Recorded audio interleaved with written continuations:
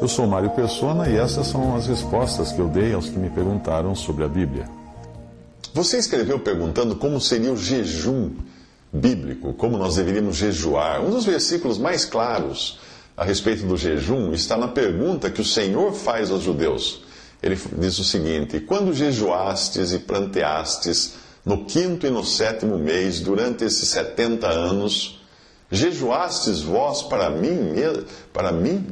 Jejuastes mesmo para mim? Zacarias 7:5. Essa palavra é profética. Isso é o Senhor perguntando aos hebreus se foi para Ele, para o Senhor que eles jejuaram. Eu creio que o jejum para o Senhor não é aquele em que nós deixamos de comer ou deixamos de fazer alguma coisa para termos mais comunhão com Ele, como se fosse a comunhão fosse um resultado desse jejum. Não, eu acho que é o contrário. Na minha opinião, é o contrário. Eu creio que é quando você tem tanta comunhão com Cristo, com Deus, que tudo mais, comer, beber, se divertir, qualquer coisa, passa para o segundo plano.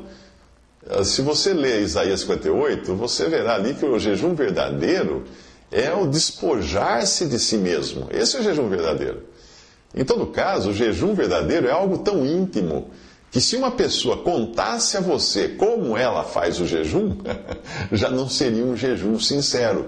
Porque o próprio Senhor disse: tu, quando jejuares, unge a tua cabeça, lava o teu rosto, para não pareceres aos homens que jejuas, mas a teu Pai que está em oculto, e teu Pai que vem em oculto te recompensará. Mateus 6, 17 e 18. Portanto, desconfie da sinceridade daqueles que ficam proclamando aos 4 ventos que estão jejuando. Eu estou jejuando, eu estou em jejum, estou todo tempo sem comer. Desconfie desses, porque o verdadeiro jejum que o Senhor ensinou não é esse, não. É aquele que nós fazemos em oculto e não deixamos ninguém perceber que nós estamos jejuando para o Senhor, não para os homens.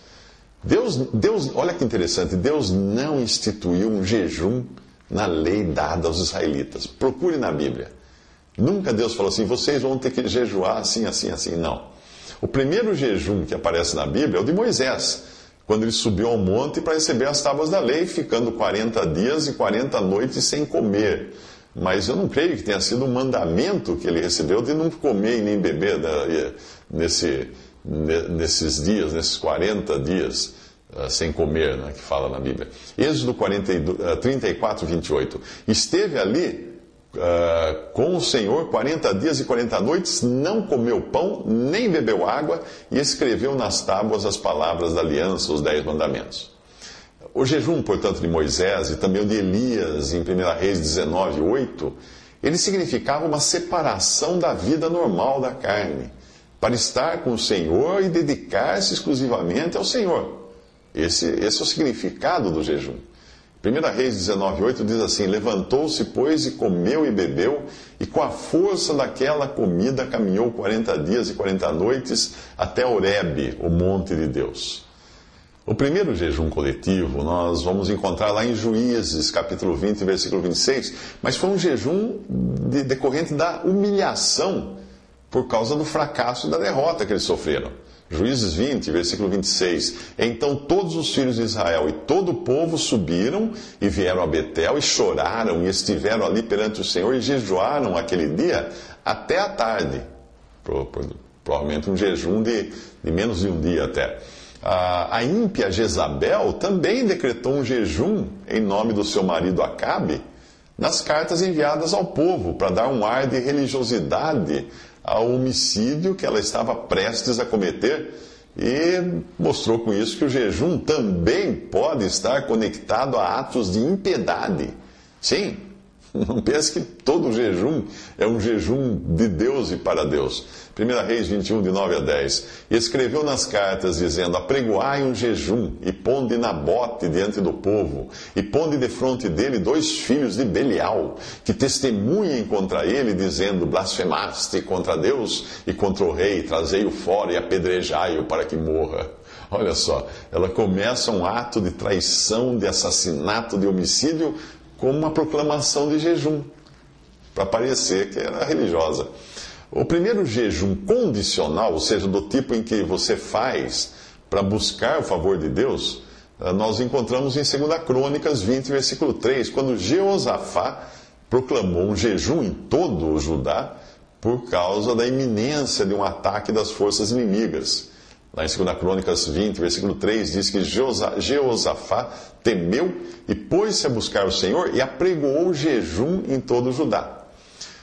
Bom, ao que tudo indica, apesar de não ter sido instituído na lei dada a Israel, o jejum era um costume entre o povo de Israel, e o próprio Senhor fala do jejum numa passagem em Marcos 9, 29.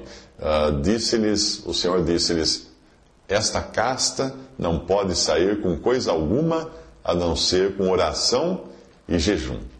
E eu creio, portanto, que o maior significado, o mais importante significado do jejum, não é aquilo que nós fazemos para parecer humildes e sofredores diante dos outros. Esse jejum não pega, não cola. Mas simplesmente porque estamos tão ocupados com Deus, tão ocupados com Ele, em comunhão com Ele, ou por alegria ou por tristeza, que até deixamos de lado muitas coisas, nos abstemos de muitas coisas, não só de comida e bebida, mas também às vezes até de diversões e coisas assim. Visite respondi.com.br. Visite 3minutos.net.